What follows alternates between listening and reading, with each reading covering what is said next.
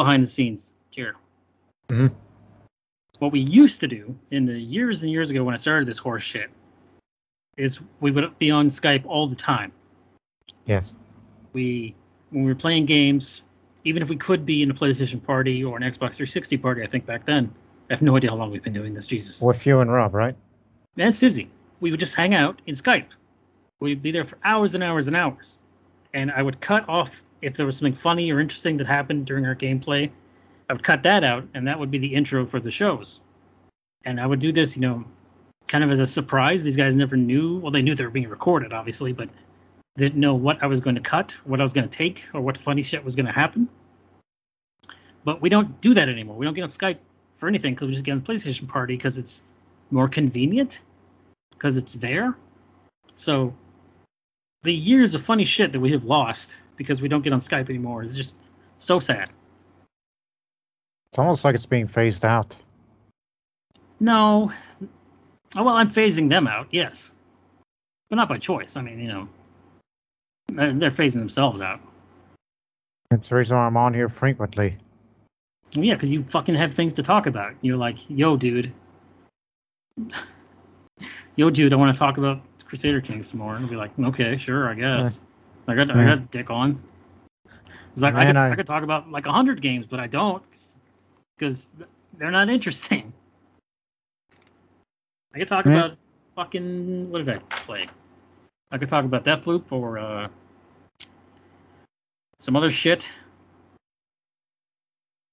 But I don't. It's like, that's not terribly interesting. I want this to be an interesting show. I try my hardest. To make this an interesting show, and sometimes it doesn't succeed, and sometimes it does. It's not called the internet's most interesting gaming podcast.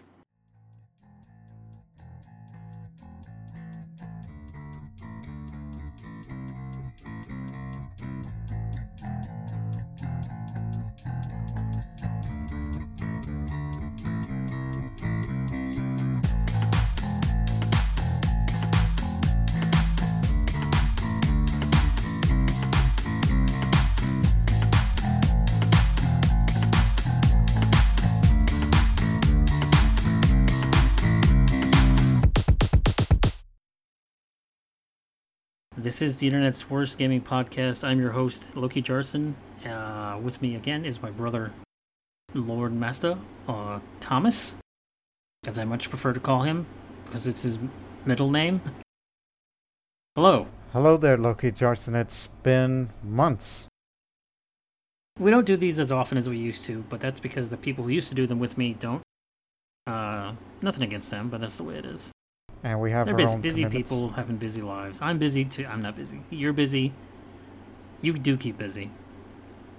What have you been doing these last couple of months? The last couple of... You know what? Let's stick to games. What games have you been playing the last couple of months? Because fuck real life. Yeah, it's nothing but movies and television. But on the gaming portion, well, it was mainly Europa Universalis 4 with the 2 ongoing series with Croatia and the recently concluded Delhi Mughal series. Especially that series. How did it conclude? What was that? How did it conclude?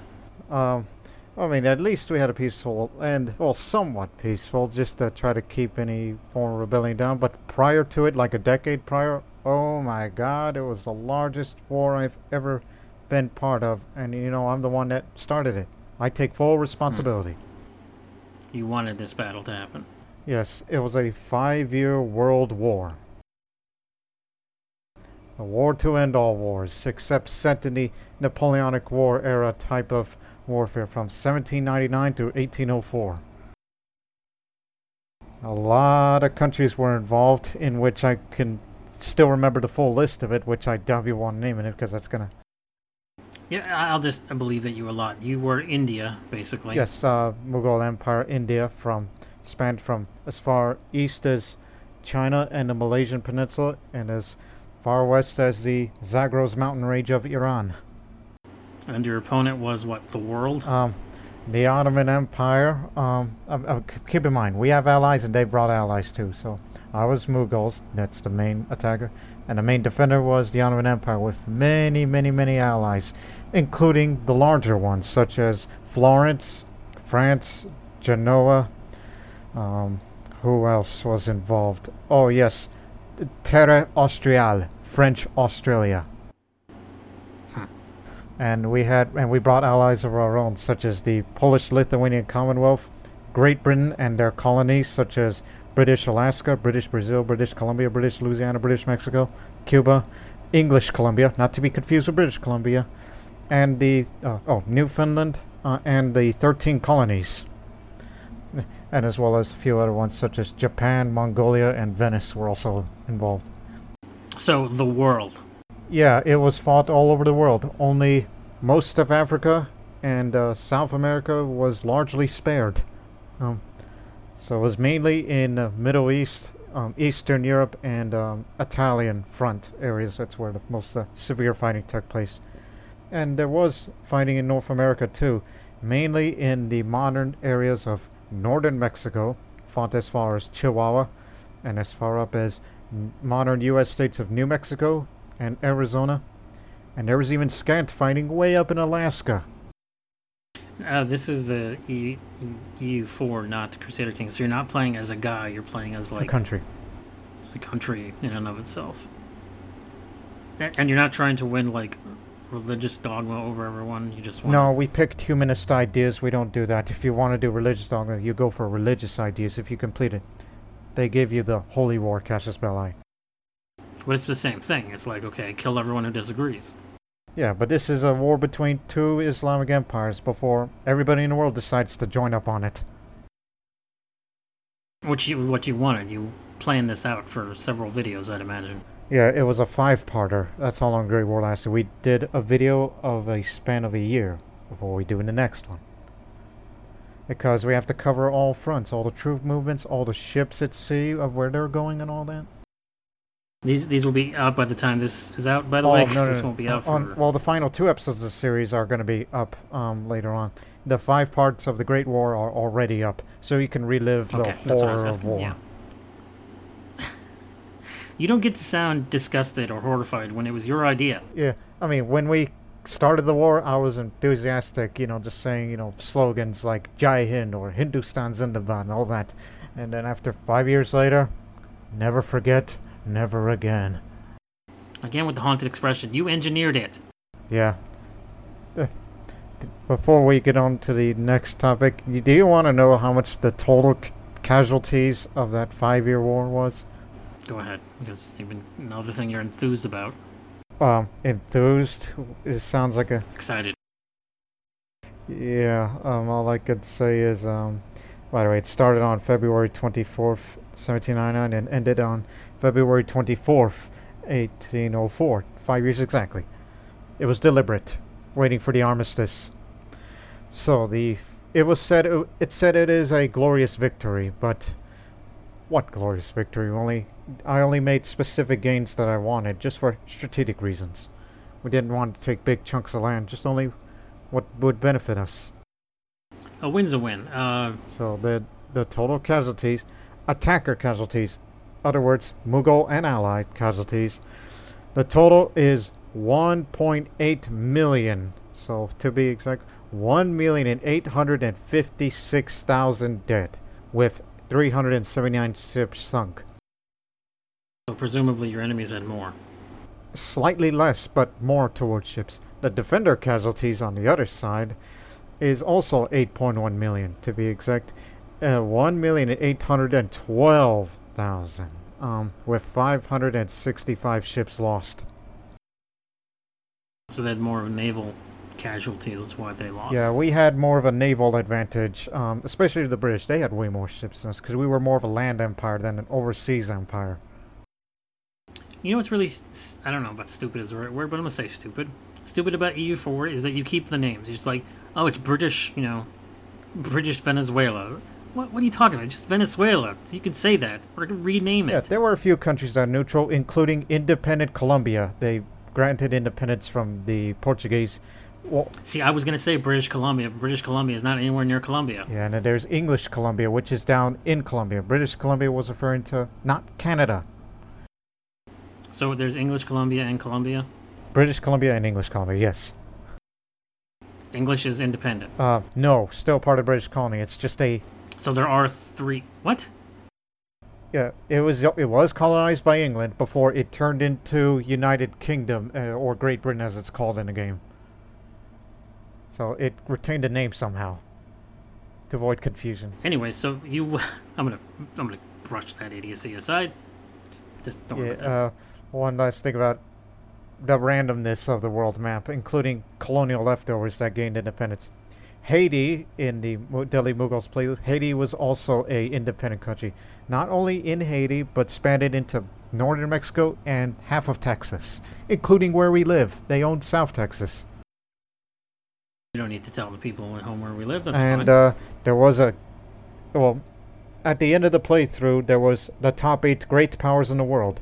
And number 8 surprisingly made it this far, the independent Kingdom of Florida. It was formerly a Portuguese colony, then they became independent and formed a kingdom, not a republic. Spanned from Florida all the way up to Montana. Okay. Yeah, they were neutral in the Great War. They didn't take any sides. They sat that one out. Because it's all about territory control, I guess, for that game. Yeah. Anyways, you gonna start another one immediately, or you gonna step aside Uh, EU4 for a while? well, since the Croatian series of EU4 is still ongoing, so it'll probably be like at least a week or two from now before I will You're wrap not up trying to that kill everyone series. there. But there'll be no more EU4 after that for the rest of the year, because we will focus on Crusader Kings 3 with its upcoming DLC and updates. I'm saying you're not trying to kill everyone in the Croatia playthrough. Croatia. Oh, Croatia? Well, we were originally content with the Balkans, then we decided to go, well, play the role of the British Empire, so to speak. Became a colonial and global trade empire, different from Mughals, distinctive identity. But the only difference is not a monarchy, but a parliamentary republic with imperialist intentions. For money. The search for more money. I probably should have said this at the beginning of the show, but we got a late start here today, so I skipped a lot of stuff, including going over the format. I hope my voice is coming through okay, because I feel a little scratchy. Because earlier in the week, you and I were watching some fucking horrible television, and I was yelling a lot, and I'm suffering the consequences of that now. Yeah. I might cut that. I don't know. I don't know. I don't think about these things during, and I only think about them after. Yeah. What give something else next? You want to move to the next game? Yeah, or we what? mentioned Crusader Kings 3, as I said, what the future I have planned for. As we know that, I mean, when I finished my last Crusader Kings 3 playthrough back in early March with the Bosnia series, which was a far more successful in terms of the amount of time you put in and the territory you've expanded. And just before I finished that series, they announced their first DLC, which I wasn't there for, but I still bought it anyway, because, you know, future reference. And Sure, that so makes the sense. first flavor pack, it's more flavor pack than DLC, so to speak. There's a difference, you know. Yeah, price. Yeah. It was announced on, back in 2020, earlier this year, March 13th, and then released 3 days later alongside of its patch. The first flavor pack is called Northern Lords, which is, they added more flavor content for, you know, the Norse, because you know where Paradox Interactive are from. If it's just flavor, why do they need to charge for it? So the same price. It's like, this is just text. It's not like they gave you new options for your ruler. So, the features that they've added, again, new events and cultural themes related to Norse society, that complex society where loyalty was based on more than a noble bloodline, and leaders had to prove themselves as warriors, but yes, also as judges and governors. So, After 200 hours of Valhalla, I've pretty much had it with northern people. so the features that they added, such as Norse adventurer realms, where Norse characters may abandon their own homes and lead hosts into foreign lands to establish their own kingdoms, kind of like what they did historically. And also featuring the Joms Vikings and the Shield Maidens. Norse holy wars and stalwart shield maidens take up arms on the behalf, while poet characters can compose stinging rebukes or romantic overtures. All of which is way overblown as to what actually happened. The shield maiden part or the the John's kind of Vikings part? All three of the things you said, in fact, way overblown in like popular culture. We give the Vikings way too much credit, I think. As a student of history myself, I just never, not to the degree you are, certainly, but they didn't do that much. Their era was incredibly small as compared to, like, Roman or British. Or even Greek, for God's sake. Vikings had so little time in which they actually did anything. But it's like, oh, guy with the horn helmet, the Viking. Oh yeah, the Vikings settled all this crap. Minnesota, the Bluetooth icon. And that one time where they went to America, Leif Erikson. Yeah, and didn't do shit. That's my they point. Went there, they settled there before they realized, there's nothing there. The natives are too hostile. I'm just saying, as a barbarian society, the Vikings are overrated. So, again, the Viking Age started from 793 AD, lasted through 1066. Yeah, that's nothing. That's nothing. Yeah, but only very few settled that still made an impact in European history. I know, but my point being is that they didn't go far. It's like, okay, we went to the east side of the upper north, upper Canada, up there, where that is. And then, but they didn't go into like deep Europe.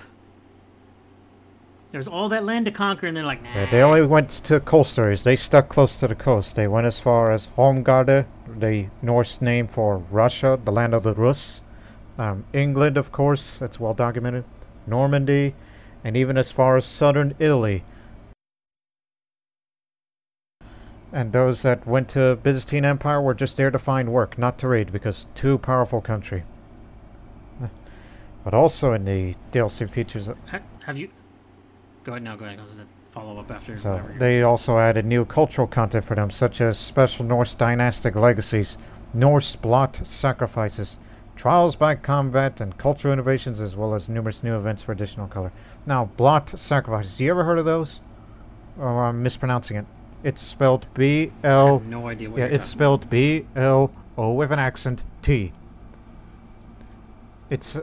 I assume that means the word blood, not yeah, blot. It could be, because Old Norse versus Modern English. No, I've just played 200 hours into Assassin's Creed Valhalla. That's all I know. So the blot, or whatever, it's a tenet in itself. By the way, the Norse faith, originally in the game, it's 3 tenets of the Asatru faith, the native name of that faith. Used to be ancestor worship, human sacrifice, and warmonger. With the Northern Lords DLC, they changed that. They switched ancestor worship with patron gods. They kept the warmonger, and they replaced human sacrifice with blood, with their own special purpose. Which, what that's for is, executing prisoners grants piety, such as plus 50 piety for a count, plus 100 for a duke, 250 for a king, and 500 for emperor. 25 plus for anyone else lower than that. Have you actually played any of this? The Norse part? No. Too many people done it. It's very popular. But you're going to?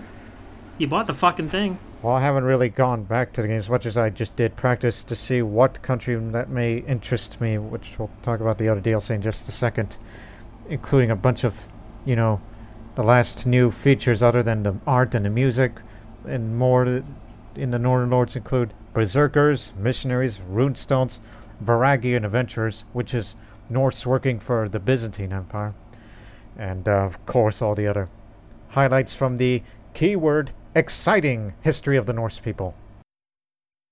But as for the free patch that came out of, they only added 3 features, one of which was heavily requested. One is winter is added to the map, which means during the winter months you see snow on the ground in the northern parts of the world, which does affect the supply limit for the armies stationed in a certain county. So, it was requested a feature that makes the game harder? Unless you have one of you commanders, or you personally have the Winter Soldier trait, where you fight better in the winter. Where you got a metal arm and you speak Russian? And also, they added, again, this is something that's heavily requested, duels between 2 characters. People wanted duels. And finally, you can become a poet if you wish to, depending on how you pick it up, probably through an event or something. It's a great way to ensure that no one wants to continue your legacy and people will try to kill you. Plus, who has time for Norse poetry? Again, another thing that's highly overrated in Valhalla is the flyting, Flyt. Oh, yes. With the marketing called rap battles. It is not rap battles, it's just very slow poetry. Who is the insult master? Kind of, but there's only like 15 in the entire game, and you don't really get a good sense that people did this all the time for money. Like, you go around and get into drinking contests for money, and I imagine people did that back then, because they certainly still do now. But as far as, like, rap battles for fun, I don't really think this was a huge thing. Yeah. This is something that, like many, many things in history, this is something that has gotten bigger the further we get away from it, like duels in the Old West. How many people really, in Viking era, fought to the death one-on-one? No, it's for honor. Can't really be that many. Or sparring. Yeah, but they're not to the death. Their talents would be wasted. Yeah, but it happens. Shit, I swear, there's like 30 of those fights in Valhalla. You just go up to some hi Drengr, how are you doing? And he's like, I'm old and the guy I used to serve is dead. Kill me. Like they're fucking samurai all of a sudden without a feudal lord. Yeah, but there's no such thing as feudal back in Scandinavia. It was still tribal. Well, then why the hell are all these people killing themselves or dying in battle? It's like, I have to die in battle or not at all. It's like, what are you even doing here? Get out of my face with this stupid It's either shit. part of their culture or their gods dictating. Remember Well, the their culture warmonger sucked. tenet. Their culture sucked and their gods were stupid. That's why they're all dead. What's the next thing?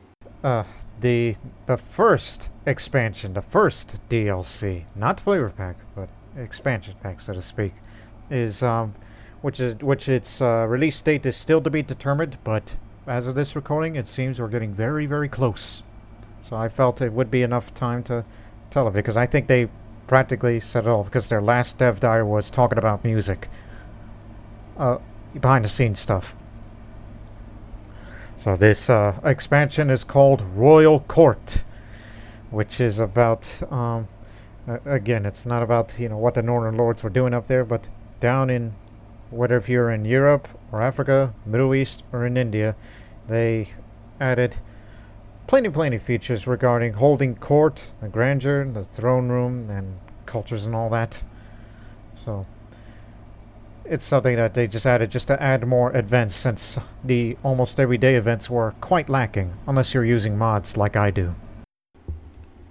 Well, there's something to be said that this happens in a lot in games where, devs work on a game for years and they release it and they think, all right, we think we released a complete game. And then, especially on PC games, it's like, well, actually, here's a community that figured out how to add more stuff to the game, except their stuff is free. So the developer will, or actually more like the publisher, but considering PI is the developer and publisher, they'll be like, well, we can do that too, but we're going to charge people for it. Uh-huh. Or even just, it's like, hey, come work with us, we could use you, something like you. That doesn't happen as often as it should, frankly. But, not even any names, but a lot of games do that. Well, they'll be like, we released a game, and people are like, it sucks, fix it. And they're like, but it is fixed. This is how we wanted it to be. All right, we'll go and fix it, I guess. I don't know how.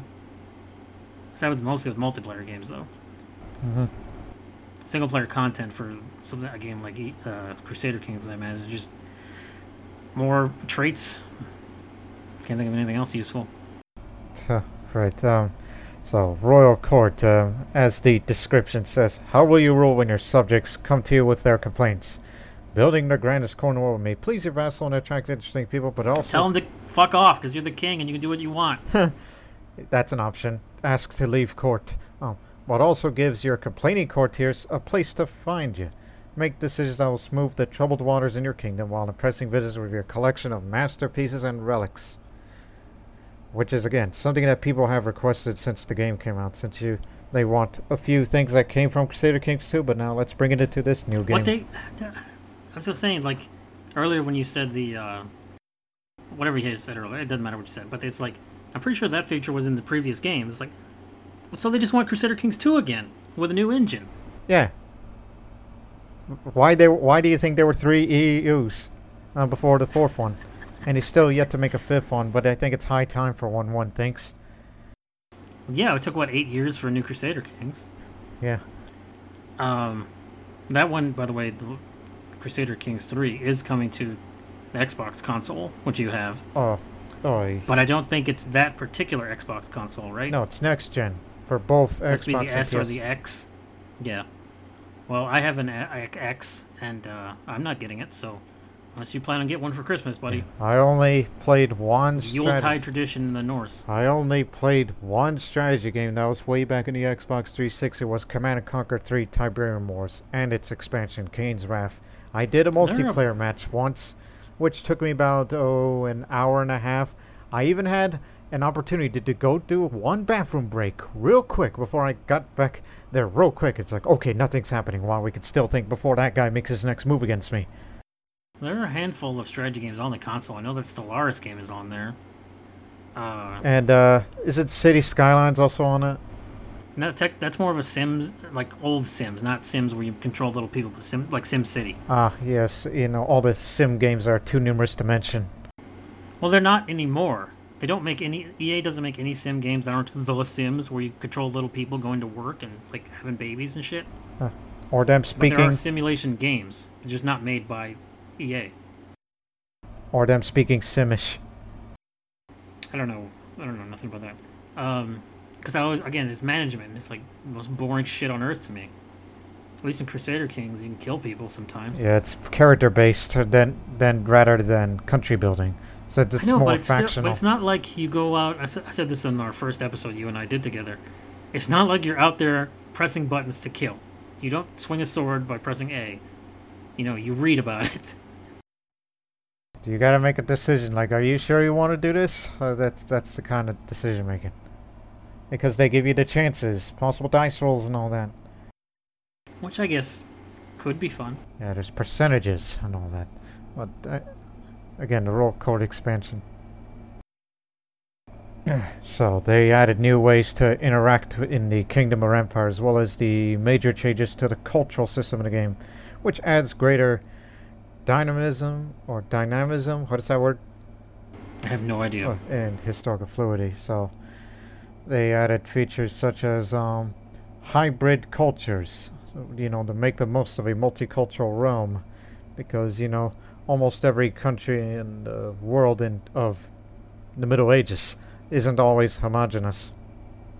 There's always little cultures within a big country.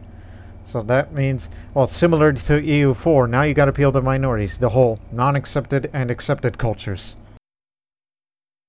That's something we do almost exclusively here in the United States.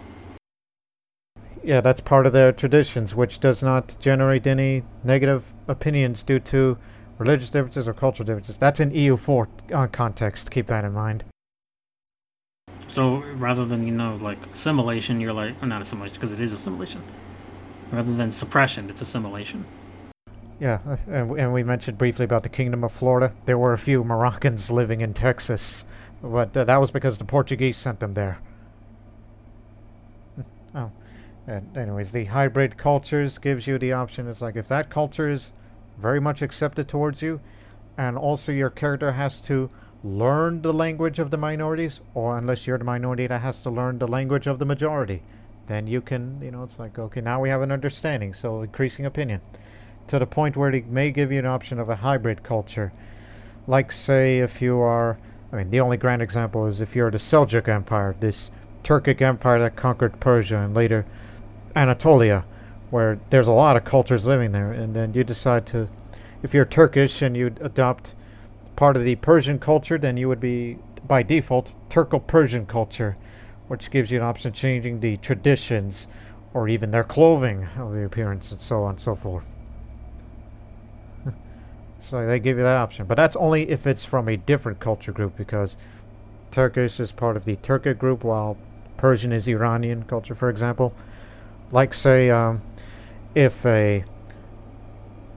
French is part of land and Italian is part of land. So there can't be an Italo-French hybrid culture because they're part of the same culture group. They can't do that. It has to be outside of it.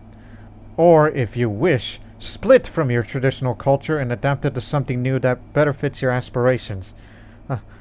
Like, say, if you are, like, insert name culture here, and then you decide to divert from your traditional culture, create a new one, the default name would be Neo, insert name culture here. Or you just change your traditions or whatever. This needed a whole update? Yes, this is all in that upcoming update. And I mentioned traditions and ethos is like every culture has its own tradition. Like say if you are a Sardinian, you would have an isolationist culture, which means cultural acceptance gained, big time reduction, and they have reduced diplomatic range, and they don't like marriage acceptance towards other cultures. That's also a negative. They like to keep to themselves because, you know, Sardinians, for example, islander people. And for those of us who don't know about tiny friggin' islands off the coast of Italy, it's a tiny friggin' island off the coast of Italy. Yeah, that's just one of the examples of cultural traditions. And the ethos, Ethos. okay, it takes me a while. And one of the other examples is Stoic, you know, for the Polish culture, which, you know, the culture believes in standing strong like a mountain and taking any hardship in life that may throw at them. In other words, they do better on the defensive wars because they have the advantage of fighting defense and less stress gain and less friendly fatal casualties. They'll fight to the death basically because they were those kind of people back then. That's not what Stoicism is. I said Stoic, right? Yes. Or even courtly for the French character, French culture, for, you know, the whole monthly prestige and all that, and more of these other traditions, for example, which again the French also have, you know, chivalry, which they added more prestige bonuses if you succeed in doing the romantic scheme with another character, because, you know, the French were known for the chivalry and the romance and all that.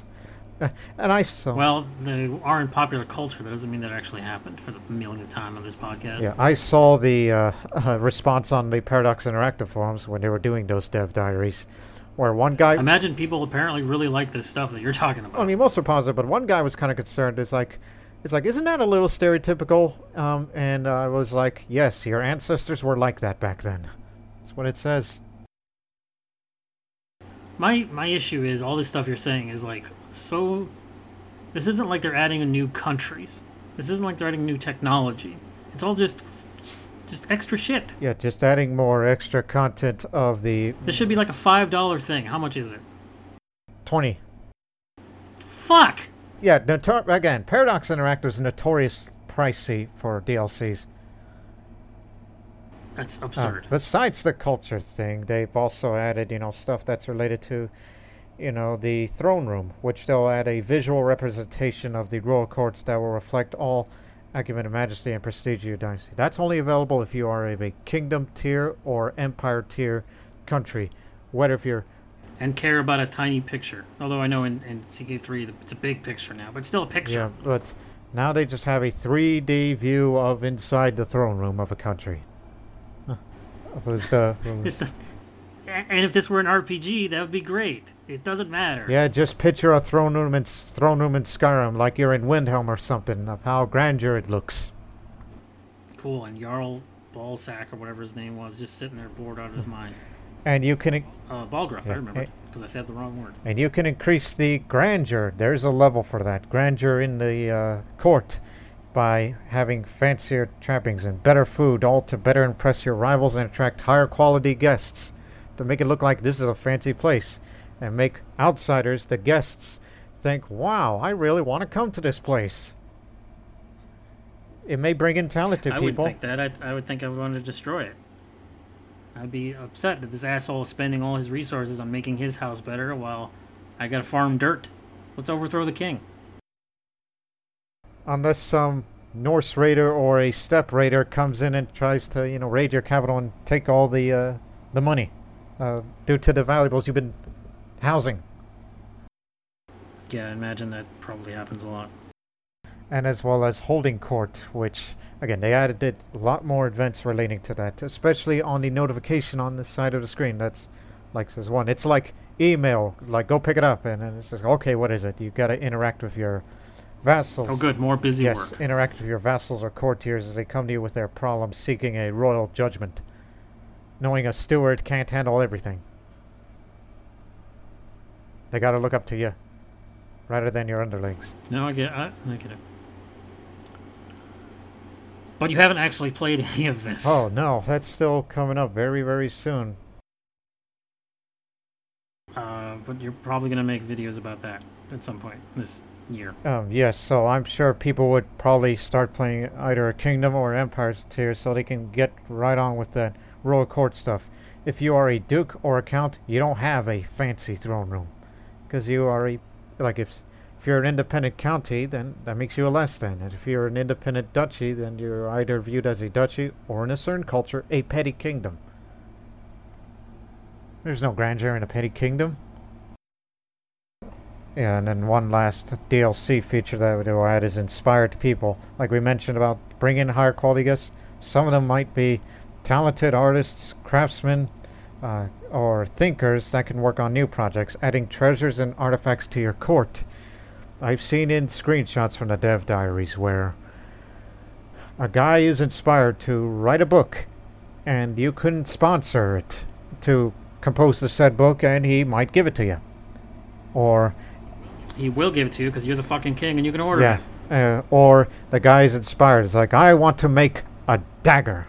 And then you can sponsor it, and it may give you your own dagger as a personal weapon. He damn well better than the king. What's his May shit? There's no May. Yeah, that's so. Yeah, that could depend, especially if you, I don't know, if you're going to do an intrigue way and say, oh, kidnap the guy who is inspiring to do something, and says like, you kidnap, and then you recruit him. It's like, you work for me now, if you're that kind of guy. There's no penalty not to. I don't see why not. Unless they were taken by, unless they were taken prison during a siege during a war. If that guy happens to be in a court who is one of those inspired people, and then you might want to keep him if it's something that may benefit you. So after I told you all the features of the Royal Court DLC, that when it comes out, which I think it's likely going to be a week or two before I actually start the series, because there might be some problems as with everything when something is released, and you got to wait for the patches. All modern games need updates. Yes. So wait for the next patch, as well as the mods that I like to use are up to date if they can get their lazy asses to work. But I don't think they're that lazy. They're much more diligent than I give them credit for. So, the next playthrough, I mean, the last one was in Bosnia, that was set in Eastern Europe, so not surprisingly, that next playthrough will be set in Eastern Europe, but non-Slavic. And it's a minority culture, since... Of course it is. But it's a minority culture that people hardly ever talk about, and yet I see them all the time in many of my Eastern European playthroughs. Especially if it's pre-1066. And that's why we'll be playing as the Avars, or the Avars, depending on how you pronounce your A. Haven't you done this before? Am I crazy? What, the Avars? Yeah, because I know I've heard that word before from you. Well, perhaps when I was playing as any of the South Slavic countries, or that one time with the Republic of Venice with that silly little thing that's... don't think it's really mentioned because it's not as notable as some of the other little mini-series. But keep in mind, when I say the Avars, it's the one in particular we're talking about is the Pannonian Avars, not the Caucasian or people of the Caucasus. What are they called over there? Yeah, not the Caucasian Avars, which is what the UFC fighter Khabib belongs to. But the Pannonian Avars, they were native from the Pontic Caspian steppe. But they escaped from it due to the rise of the Guk Turks, which is spelled G-O with an accent, K, Turks, with a U with the two dots accent, It's called an umlaut. Yeah.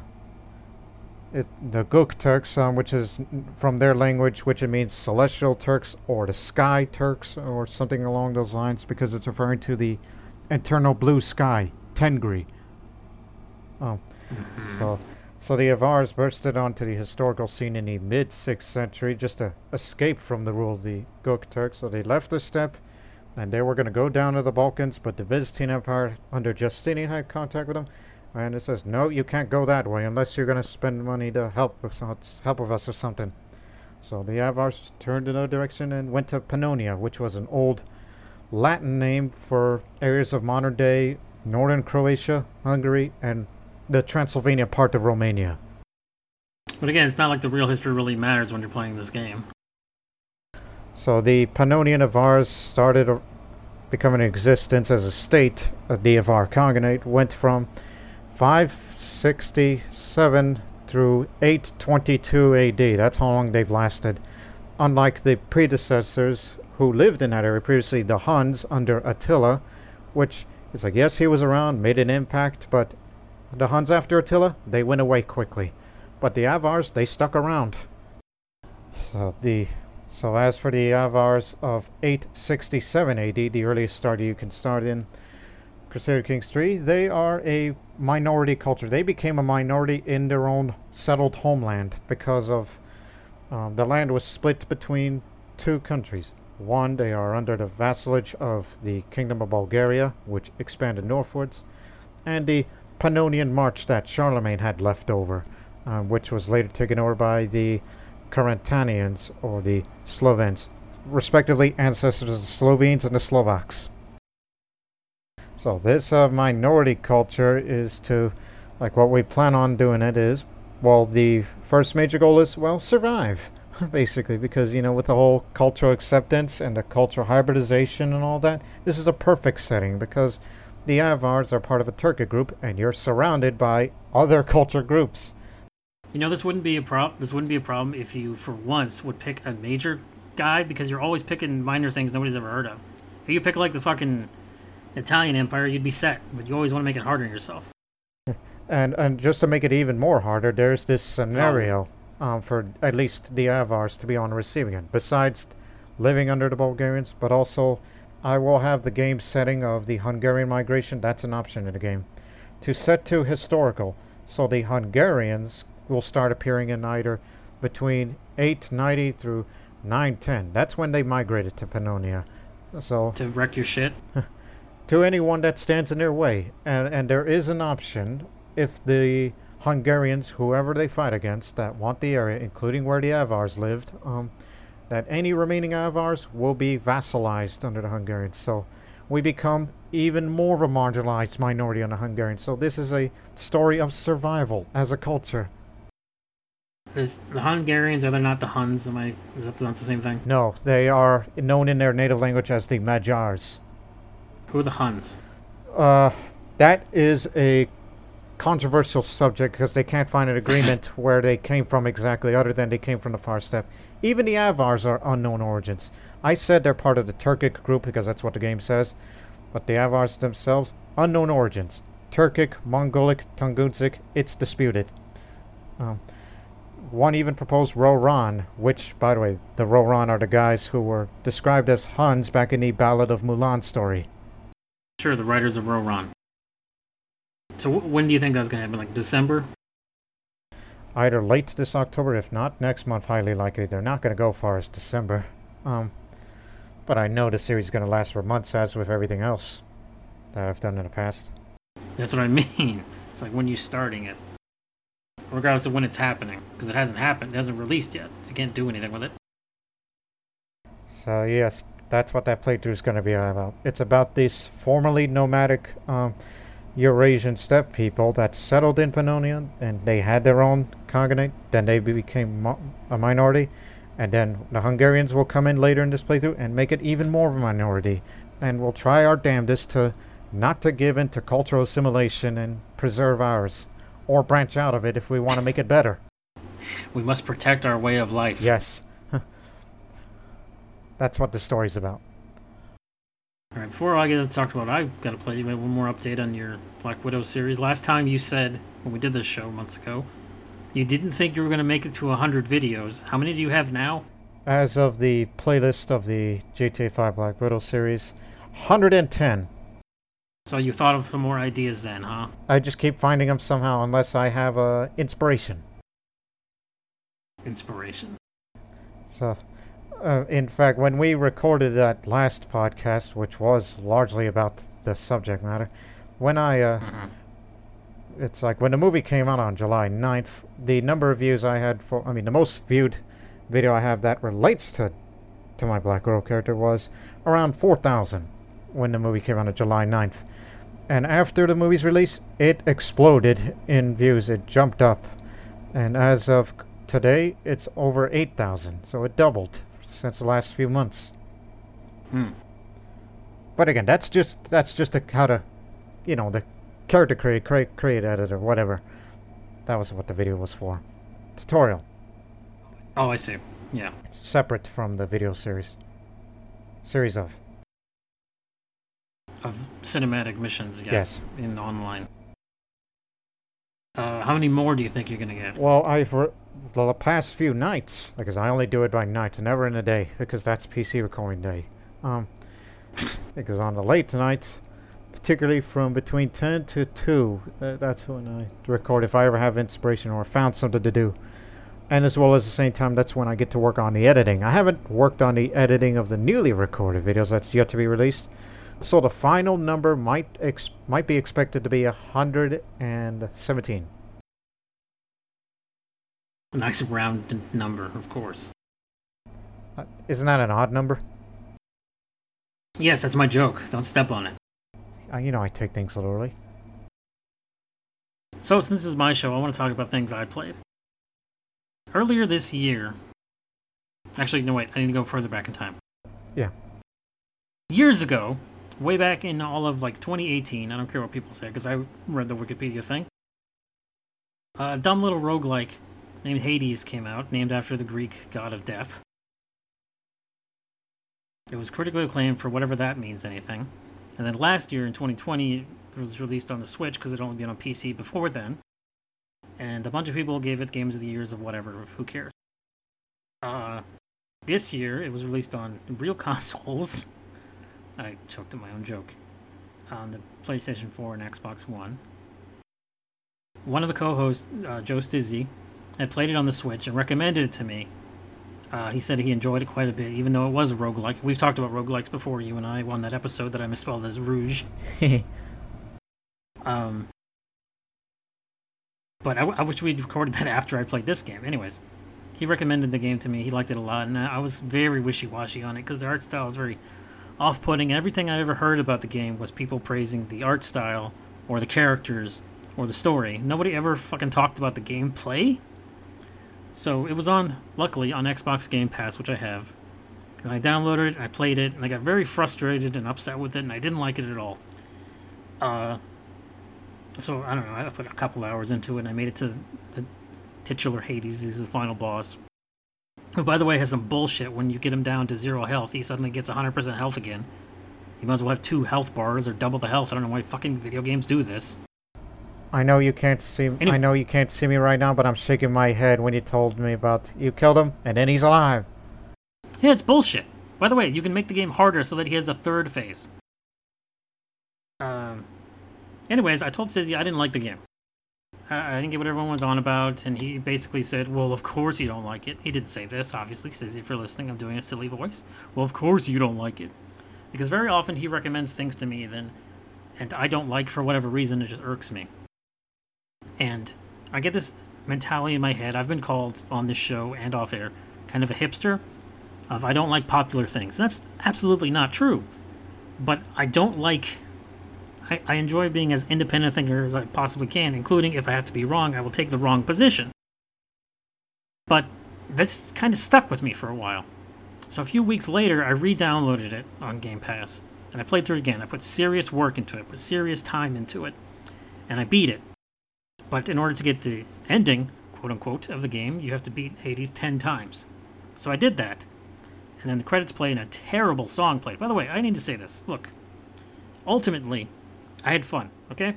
I ended up enjoying the game a lot. I enjoyed it so much that I went and actually purchased it on PlayStation. I have a PS5 here, but when you bought it, one of the very few games where you buy a PS4 version, you get the PS5 version for free, or vice versa. So, after a while, I did 100% the game on both platforms, both PlayStation 4 and PlayStation 5. I got my money's worth out of it. I 100% platted it twice. That being said, as much as I enjoyed the game, I don't like the art style. I don't like the characters. I fucking hate the dialogue. It's the shittiest, most insipid, stupid fuck dialogue, and I despise every single conversation I ever had in that dumb game. So many of these trophies I have to get revolve around dialogue, and it doesn't trigger. You talk to some asshole and you be like, please give me your stupid thing. Please give me your stupid thing. Nope, gotta come all the way around again. So I gotta go back through the fucking Hades thing and die. It's all about death and roguelikes. So you run up and die and come back. It's like, give me the fucking thing. Give me the fucking thing. Doesn't do it. Run back to the thing. Blah, blah, blah, blah. So yes, I had fun playing it, but all the things that were not directly playing the game sucked. And that's all anyone talks about with this fucking game. So that's how I felt about Hades. That's it for me. Well said. I've really had it with Greek gods. Can I just say that too? I've had it with Greek gods. I've had it with Norse gods. I've had it with Egyptian gods. Pick a different culture, video game developers. Yeah, just to go back very briefly. You know what's the religion that I'll be playing as with the Avars? What's the word for multi-god? I can't remember what it is. Polytheism? Polytheism. Is it polytheism? Either or. Oh, what was that? I believe it's polytheism. Okay, great. They got their own stupid gods I've never heard of. Did make a video game about that? No, of course not. Yeah. I will say I definitely had more fun in that roguelike than I did in Returnal. Returnal's terrible. Now, speaking of terrible video games... No, I'd have no idea if it's going to be terrible. You played... Yeah, 2 betas. Okay, so... The Battlefield... It's 2042? Yes, 2042. Okay, that got pushed... 20 minutes... No, not 20 years into the future. I almost said 20 minutes. That got pushed back a month because people have basically used these last 2 years as an excuse to delay their games. Because they're like, oh, health and safety. Yeah, horse shit.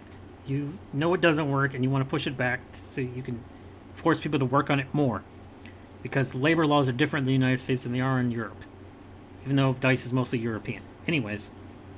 And what's the next Call of Duty called? Vanguard. And they're going back to World War II. Vanguard recently had a beta and apparently it was bad. You played it? Yes, I played the Vanguard beta for about 1 day and I felt, okay, I get the idea. Not to mention chaotic. Like messy or just everybody just waving around? Oh, a lot. Especially that I did not really set the playlist. I played game modes such as Team Deathmatch, Kill Confirmed, Domination, including one new game mode called Patrol, which is fucking chaotic. Because just picture it's King of the Hill, but it's a moving King of the Hill. But it's not like hill. It's not like hill. Like, oh, the hills move to another side. No, it's constantly moving. Okay. So you're out on patrol, so to speak, and then everybody's going to jump at you. This was in 2016 Doom. That game mode? Yes, I don't remember what it was called, but in Doom, the reboot 2016 game, they had this mode. I never played Doom Online at all, so I don't remember what it was called, but it's that moving King of the Hill, yes. Mobile or moving King of the Hill, there's no better descriptor for it. That's what it is. I mean, before, like, the game mode you're describing, like Halo, was teleporting King of the Hill. This is moving King of the Hill. Yeah. Yeah, that is just all that. Not to mention World War II era weaponry and so many attachments and different optics that you can put. Yeah, again, World War II weaponry with a lot of different attachments, including many different kinds of optics, few of which are fictional. Because you gotta have an equivalent to a red dot sight or a holographic sight or a 4-zoom scope. I'm just wondering, gotta have equivalents of how much more blood can we squeeze out of World War II, really? Yeah, what do you mean by that? I don't know. They're all over the place, Battlefield and Call of Duty in terms of when these games take place. Like, okay, we're going back to the modern day. Okay, now we're going to the slightly ahead of the modern day. All right, now we're going back to World War I. All right, now we're going back to World War II. They're just jumping back and forth all the time. Not the previous Call of Duty, but the one before last year's was a World War II game, right? It was just called World War II? Call of Duty World War II, yes. I never played it. So the Vanguard beta did not convince you to pay for the next Call of Duty? I'm just convinced it would run better on next gen. Well, that's true of nearly every game in existence. Uh, Activision has had, let's say, a very controversial 2021. A lot of lawsuits, a lot of accusations, a lot of people losing jobs, whether deservedly or not, a lot of censoring content in other games because they're afraid of being sued for being sexist.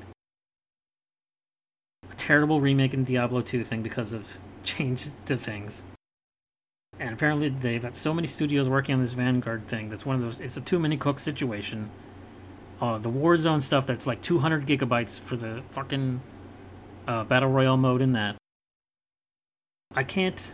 Blizzard Activision is in such a mire right now. They're just messy. I don't want to give them any money at all. And I'm not going to control anyone else. If you want to buy it, what do I care? But it's like, man, they just are terrible now. They just keep putting out shit. So I can't imagine that Overwatch 2 is, whenever the hell that comes out, is going to be any good at all. Because they'll have too many studios working on it, fucking with too many things. And people worried about being sued because they once pinched a girl's butt in an elevator 10 years ago. Well, I can't speak for any of that sort of thing because that's beyond me. Well, you don't pay attention. Let's be real here, dude. You don't pay attention to video game news. No, not at all. I stay away from it. Well, I do, and that's used to be part of the way this show ran. But the other beta is, as of this recording, continually going, so now you know when we recorded it. So I basically got the idea. Huh? I basically got the idea. Battlefield 2042. How is that? Is that better? Did you say 2142? You mean 2042? Did I? I don't know. I'm very much mouth today. Yeah, 2042. 20 years in the future. I almost said 20 minutes again. 20 minutes keeps coming first for me. Which, again, hasn't come out yet. It's just only the beta portion, so you get the idea of the multiplayer. I'm not talking about the whole game in general. That's for a later time. Well, the whole game is multiplayer. There isn't going to, unlike Vanguard, there's not going to be a campaign in 2042. Which, for my money, is good, because Battlefield campaigns are fucking horrible. They even got rid of the Battle Royale, because when they put it on Battlefield 5, it was not very popular compared to, say, Warzone of Call of Duty. And Warzone is becoming less popular, again, because of file size. And blatant, rampant, unfixable cheating. That, too. And they keep shoving even more and more content. And with Vanguard coming up, they're going to shove Vanguard content into the Warzone. Oh, I'm 100% certain. But in terms of content, apparently the Battlefield beta has one map. And I think this is a thing they used to do a lot, too, when 3 and 4 and 1 were having their betas. They only have one map, too, I think. Yeah, because it has its limits of a sophisticated game. You got to keep it in one map. I don't know about that. And a small selection of weaponry, because can't have too much. And all that.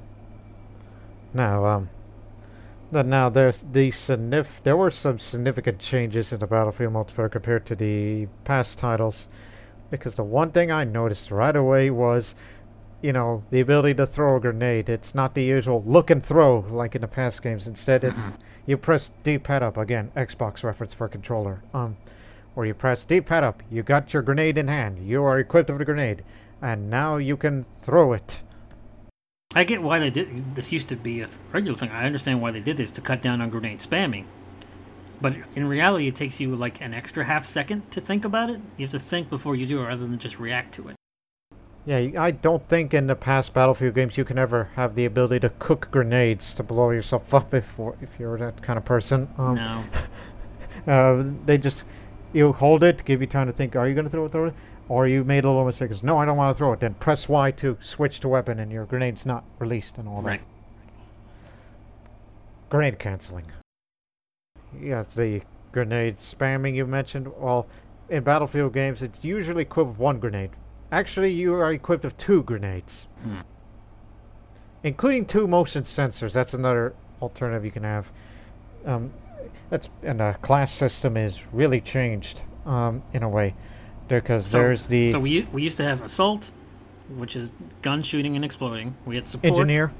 No, we had support, which was I can't remember. This was not the medic. This was the one where they throw ammo at you.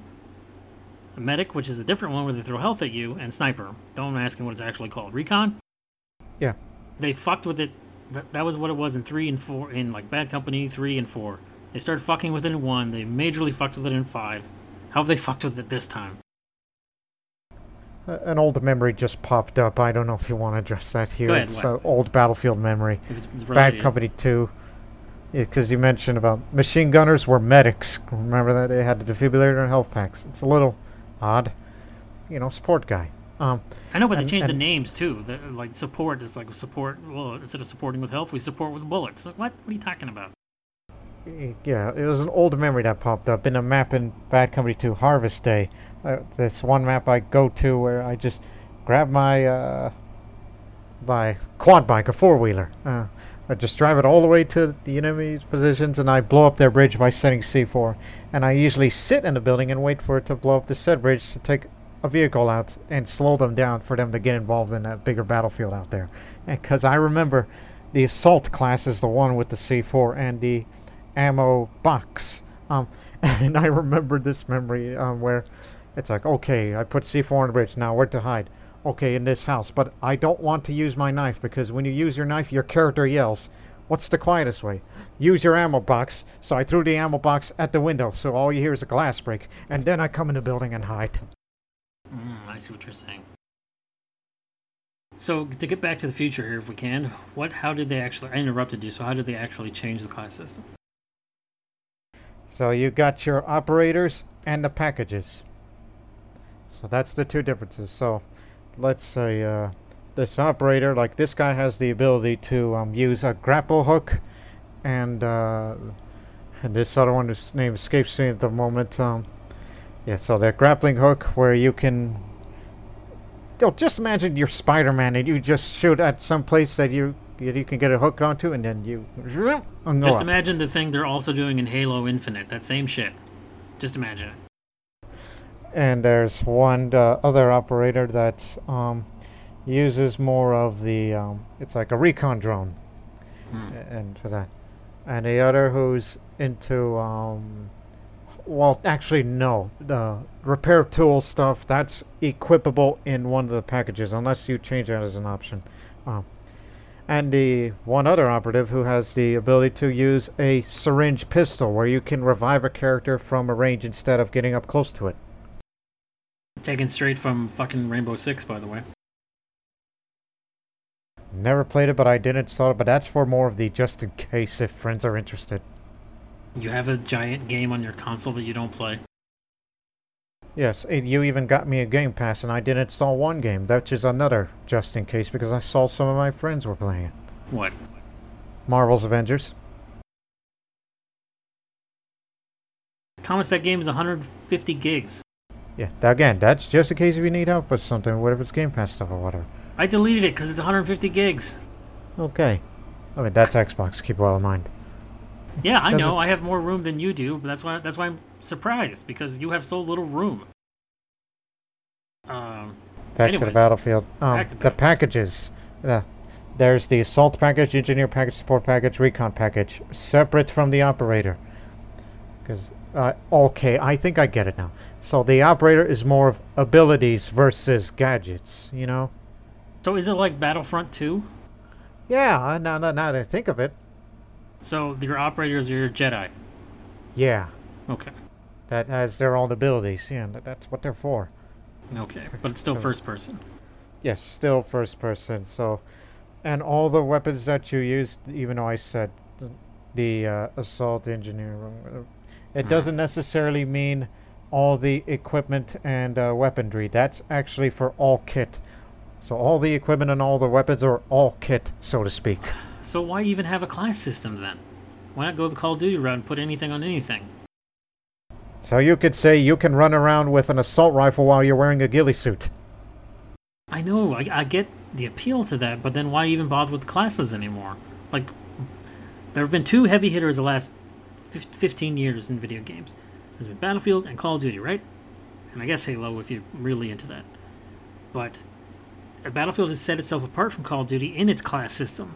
And all they've done is mess with it and mess with it and mess with it to the point where it's like, apparently they've done the full as much as they can without absolutely getting rid of it. It's almost like they want to do away with that stuff. Then they just do it. Nothing's stopping them. Are they scared? I don't know what. Maybe Battlefield multiplayer is having a identity crisis. It's been that way for quite a while. They just don't know what. Call of Duty has one every single year, and they just put out shit. Yeah, it's the 2K of shooter games. Yeah, they throw spaghetti at the wall and make a game about the spaghetti that fell on the floor. Battlefield comes out with one every couple of years, and they're like, okay, what if we just change everything? Okay, now that we've changed everything, let's change it all back. Yeah, I remember another thing that it says over in the Battlefield in the beta. Those attachments, you cannot equip them off the main menu, so to speak.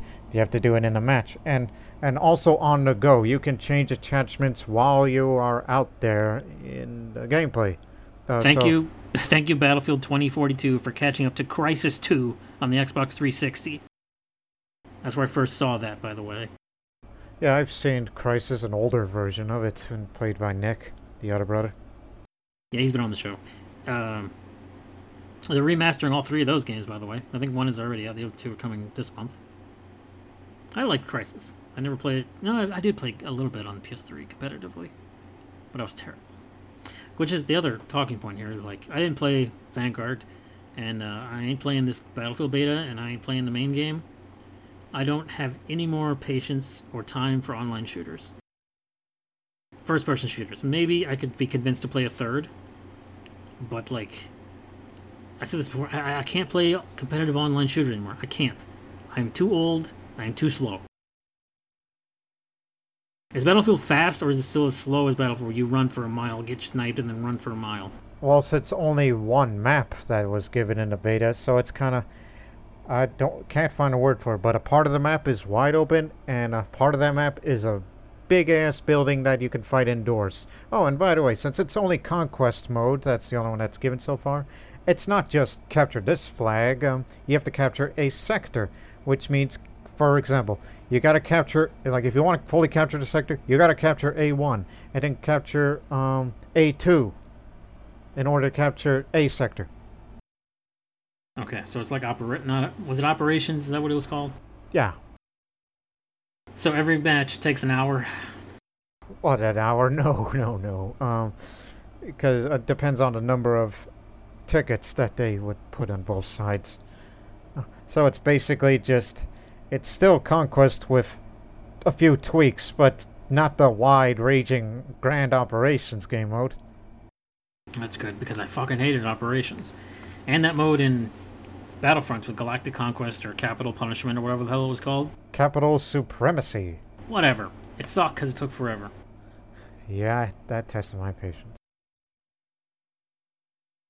But so are you gonna, what are your impressions of this beta? Is this good? I mean, on the first day I wasn't feeling it until I played more. Okay, now I got it. Especially now I figured out how to switch attachments on the go depending on the situation. Like, it's like, hey, I'm fighting indoors, put a suppressor on so they can't hear me. It's like, if I'm outside, get rid of that suppressor. You need range. And get a scope too while you're at it. Think fast. That makes sense, I guess. Also, it should be noted that because you're playing on an Xbox One, you have, I don't know if it's a smaller map, but I know it's smaller player base. It's 64 max. 32 versus 32, yeah. I know on PS5 and Series S/X, it's double that. So maybe that's a difference for people who are playing on that. I don't know. I'd have to ask Rob, because he already pre-ordered it. So he already paid the money for this thing that might be a broken piece of shit. We don't know. Well, you just gotta wait a month and then everything will be fine and dandy, like with most new games. Whether or not that's a good thing. I think it's bad, but I also think it's bad too. You know, these things are made by humans, and humans make mistakes. And computers make mistakes because they're made by humans. Like those two sayings, Rome wasn't built in a day, and nobody can bat 1,000. Who the hell says that second one? I don't know. I've never heard that. I heard it from somewhere. I've played a lot of broke-ass games that I've still liked, and I've played a lot of wonderfully polished games that I've hated. I can only think of one broke-ass game, quote-unquote, that I still played and enjoyed and made a pretty good living out of it. And that was Medal of Honor Warfighter. Yeah, that was rough. I don't think I played a second. I don't play the campaign, and I know I didn't have a good time with it. I didn't play any of the online. Multiplayer, that was one of the issues. It's just, especially in later portion of a average multiplayer match, sometimes you lose the background sound, and you lose almost every sound except the little. It's like, oh, you got to kill, or hits taken, and all that. That's the only thing you hear. The sound is gone. Your ears are shot off, basically. Well, but you got tinnitus from all the gunfire. It's realistic. Come on, it's the most realistic shooter ever. It's realistic because you're in the battlefield. You don't hear music. Nobody playing fucking music out of the speakers. There's music like in the beta. World War One. The vehicles. There was radio. Oh, of course. I think possibly real songs. Probably. They've been doing that for several years. Maybe Eminem or one of those other losers made a new song. I don't think anything for me will ever top Hardline. I've already talked about the glories of Hardline in previous shows, but it works so perfectly for me, both story and online, because it was made by a different team. It wasn't made by fucking DICE. It was made by Visceral, who are now dead. They've been killed off by EA, because this is what EA does. They suck you up and spit you out worse than when they got you. They did this to Mass Effect. They're going to do it to Dragon Age. Kill their own franchises dead because they don't make enough money. And one last thing I could think of on the beta that I've also noticed is, it's like, yeah, there's vehicles, tanks, and APCs out there, but you have to call them for it. Like, you got to press both bumpers at the same time. It's like, request, vehicle drop off. You see so this it gets dropped from a helicopter.